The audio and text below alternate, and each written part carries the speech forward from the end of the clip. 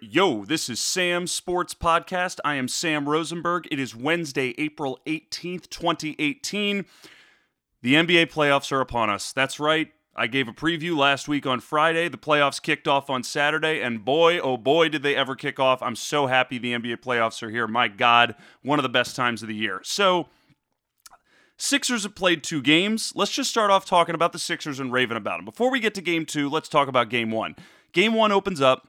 Joel Embiid's not playing. The Sixers essentially just continued their winning streak in every conceivable fashion because they came in and they just pushed around this Heat team. Now, it is true the game was close in the first half, and I believe the Heat were leading by about 4 points at halftime.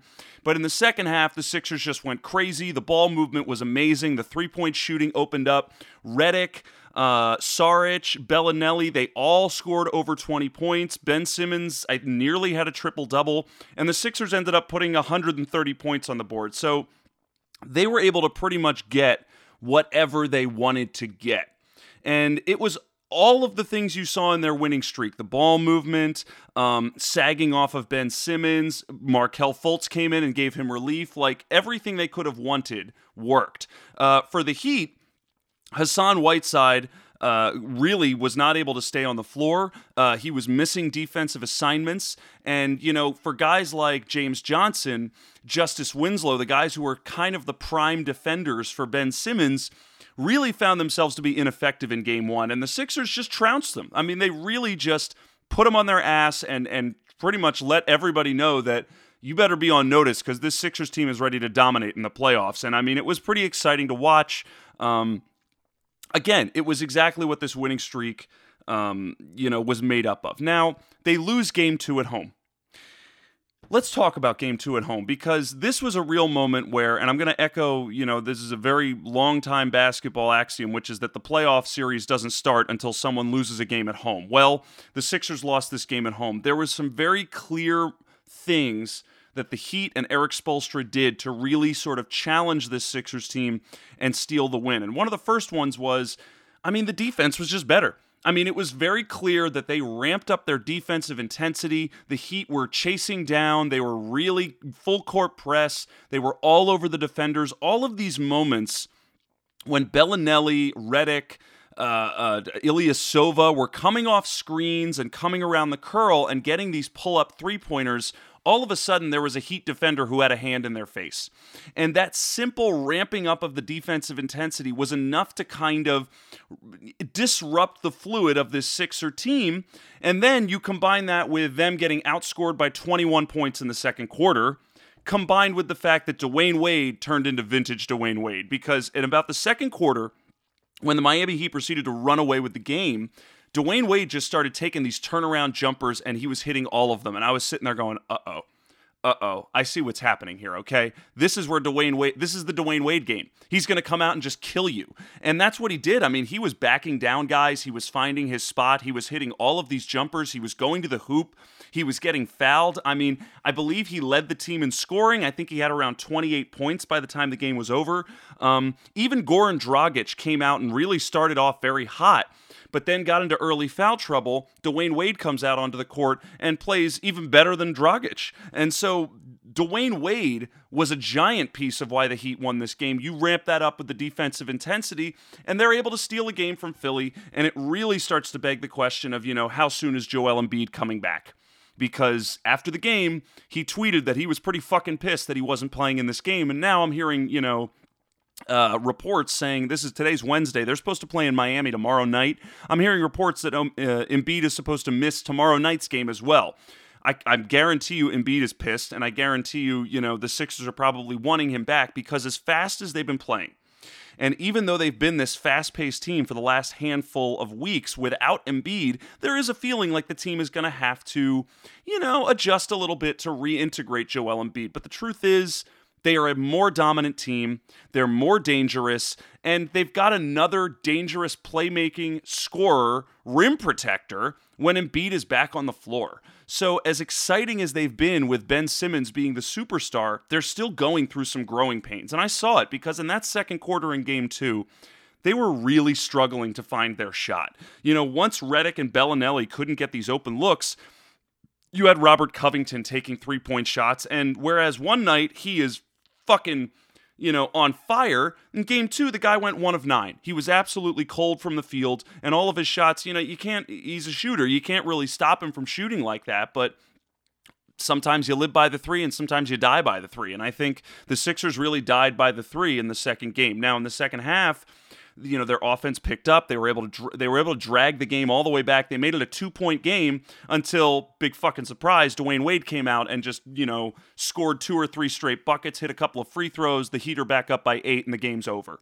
So this team is new. They're young. I think everybody was a little wowed by their winning streak. And even to see that winning streak extend right into the playoffs and include game 1 against Miami, there was a sense that they were, the talk of the town and the toast of the league right now. But, this game kind of, brought them back down to earth. The win streak officially ends at 17 games. It's pretty amazing. But now they're coming back down to earth. The hope is that Embiid is going to come back very soon.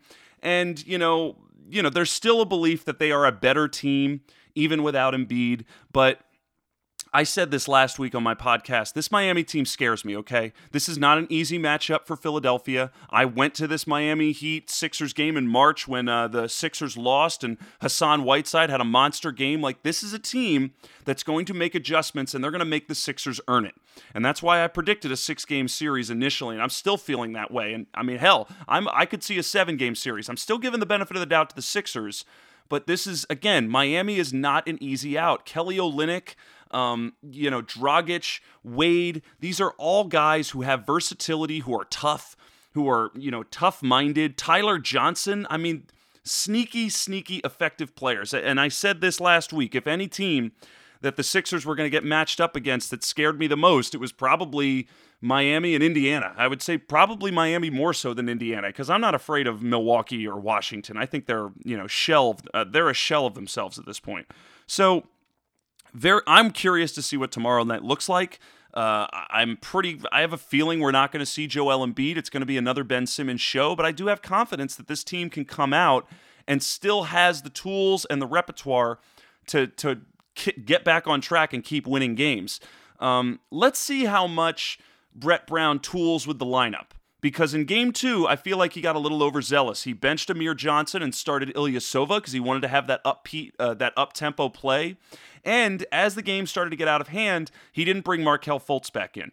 Fultz came in at the end of the first quarter like he normally does, but instead of coming in at the end of the third quarter in the second half, where he usually plays those backup minutes for Ben Simmons, it didn't happen. Brett Brown left Ben Simmons out there, and if anything, he gave those additional sort of reserve minutes to TJ McConnell, somebody who he could trust a little bit more in running the point, because as exciting as Markelle Fultz is, his game is kind of limited right now. There's only so many things he can do, and in a playoff series, sometimes those 1 or 2 moments where he has a defensive lapse or misses his guy, it's not affordable anymore. So it was interesting to see Fultz get relegated to the bench in the second half of Game 2 because, in a sense, is he going to offer you more than TJ McConnell? I think maybe there's going to be some explosive talent moves that Fultz can offer you, but there's going to be some probably defensive lapses and sort of judgment, basketball IQ decisions that Fultz is going to hurt you on that maybe McConnell will not.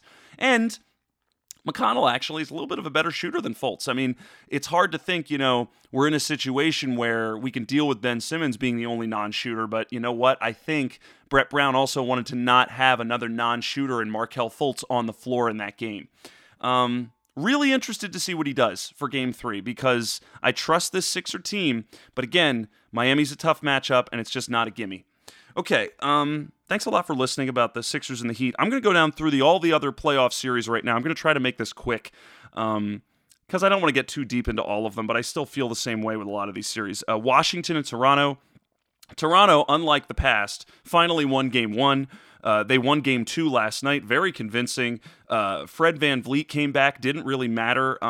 Everything that you want out of this Toronto team is happening. And I even listened on Zach Lowe's Low Post podcast about how there was a blanket email to all of ESPN saying, get your passports and make sure that they're up to date, hinting at the fact that Toronto might be in the finals. So I was very impressed with Toronto. They took care of business. Washington, I mean, this team is just, they got to take a long, hard look at themselves this offseason, because this is the same thing that they've trotted out last year. It's Wall and Beal again and a whole bunch of role players, and I feel like the steps that they needed to take forward this season didn't happen. I mean, I think that John Wall's injury plays a big role in that, but when you compare them with a Toronto team that is taking steps forward, I mean, I don't even know if this team is going to win a single game. I was kind of predicting that Washington would be able to pull out 2 games, because I do think they have the talent to do it. I think that Wall and Beal are better than DeMar DeRozan and Kyle Lowry, but I just don't see it happening right now. I mean, right now, the way they've been playing, it feels a little bit like it's going to be a sweep. Boston and Milwaukee, okay, so again, they played game 2 last night. Boston took care of business. They're now up 2-0. This is another moment where Milwaukee looks like an absolute dumpster fire, just a train wreck. I mean, I feel like they don't know how to figure anything out. Eric Bledsoe does not look like he's trying that hard. Giannis is struggling. And this Celtics team, I mean, everything is coming up roses right now because Brad Stevens is a hell of a coach. You've got role players who are finally stepping up in big games. I mean, Jaylen Brown scored 30 points last night. I mean, holy fucking shit. So everything you want out of this Boston team is kind of clicking, considering the fact they don't have their 2 superstars. Now, I still think that the Sixers have what it takes to take down this Boston team, but against a team like Milwaukee that is essentially still trying to figure out what their identity is, you know, is learning that Eric Bledsoe is not nearly the sort of playoff, you know, aggressor that I think they were hoping him to be, and with a coach who doesn't fully know how to maximize Giannis right now, I mean, Milwaukee is going down the tube fast. It's just disappointing to say that, but that's the reality of it. Let's jump to the West real quick. Now, real quick, Minnesota-Houston, that was sort of an interesting game 1. Houston pulled out the win, but it was much closer than anybody expected. 3-point win by Houston. Chris Paul nearly gave the game away at the end of the game. I mean, there's sort of this stigma with Chris Paul and James Harden and Mike D'Antoni about how everything is perfect this season, but these guys have always figured out a way to lose in big games. And them coming out and not dominating in game 1 against Minnesota was a little eye-opening. Now, Minnesota has a lot of things to look at in the mirror, too. Karl Anthony Towns scored, I think, 8 points or 9 points on the night. You can't do that shit. You're Karl Anthony Towns. You've got to dominate, and you've got to figure out a way to get him the ball more. Jimmy Butler, I think, took some questionable shots. The fact that we're sitting here and we're talking about the Timberwolf who probably had the best game was not Andrew Wiggins, was not Karl Anthony Towns, but it was Derrick Rose. All right, that's a bad sign. And Derrick Rose is not going to be able to replicate that all throughout the series. So, listen, I don't think Minnesota's getting out of this series. I think it's pretty much a shoo-in that Houston is going to take care of business. But the fact that they got scared, the fact that they nearly dropped game 1, it was just revelatory. I think we are seeing that Houston misses Luka Mbah-a-Moute. Ryan Anderson's not playing. I clearly was totally checked out on that. I thought he'd be playing in game 1. I was not ready to see Nene play as many minutes as he did. Listen, I'm not scared about Houston. I think they're going to figure this out. I still think Houston is one of the favorites to win the title this year. But them barely eking out game 1 against the Timberwolves was a little bit. It was an eyebrow raise. Now, the Warriors and the Spurs, I mean, that's gone exactly how we thought it was going to go. The Warriors have showed up. They've taken care of business. They're up 2-0. They've been dominating the Spurs. As much as the Spurs have made it kind of a close series and a close game, I mean, this is still the Warriors. As much as they looked like dog shit in the regular season, Durant, Draymond Green, Klay Thompson, all of these guys are coming out. They're showing up. Some of their bench players are really playing well, which is, I wasn't fully ready to sort of say that, but Livingston, Iguodala, I mean, guys like, I don't really think I've seen Swaggy P on the floor all that much, but, you know, guys like Quinn Cook and Jordan Bell, they are really paying dividends right now, and you've got to give them credit because they are, quote unquote, turning it on when they need to be turning it on. And I mean, listen, I still think it's going to be a clash of the Titans between Houston and Golden State in the Western Conference Finals. I don't see any reason to think otherwise from that. And San Antonio, they're going to do their best, but I mean, right now, I was saying I think San Antonio could make it a 6. I think I was going to say it was going to be 6 games, but again, with the way they're playing, it could be a sweep. It really could be a sweep, but you know, they go back to San Antonio, it might be a different story. Let's see.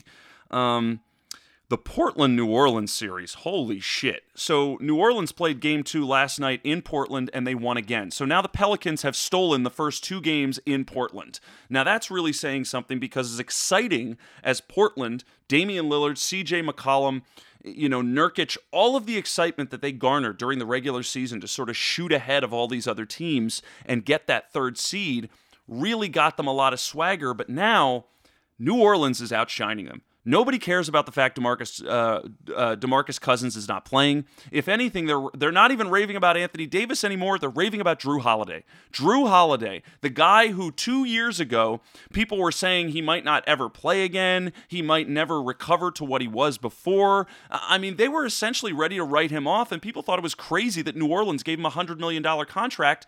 He is now the superstar of that series. He scored 33 points last night. He made a defensive block on Pat Connaughton in the first game to essentially seal the victory for New Orleans. I mean, people aren't talking about Davis. They're talking about Jrue Holiday. He has become the guy to talk about. Like, they're not talking about Damian Lillard. I mean, a couple of weeks ago, they were talking about Damian Lillard being an MVP.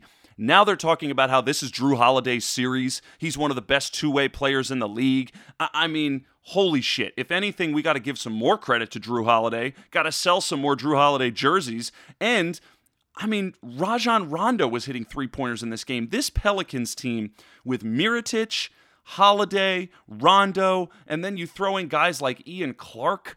Yeah, I mean, shit, even Emeka Okafor. I don't even think he's been getting in the game, but this Pelicans team, they're not missing DeMarcus Cousins at all. Anthony Davis is playing that number 5 spot, and this Blazers team doesn't have answers. Nurkic can't guard Anthony Davis.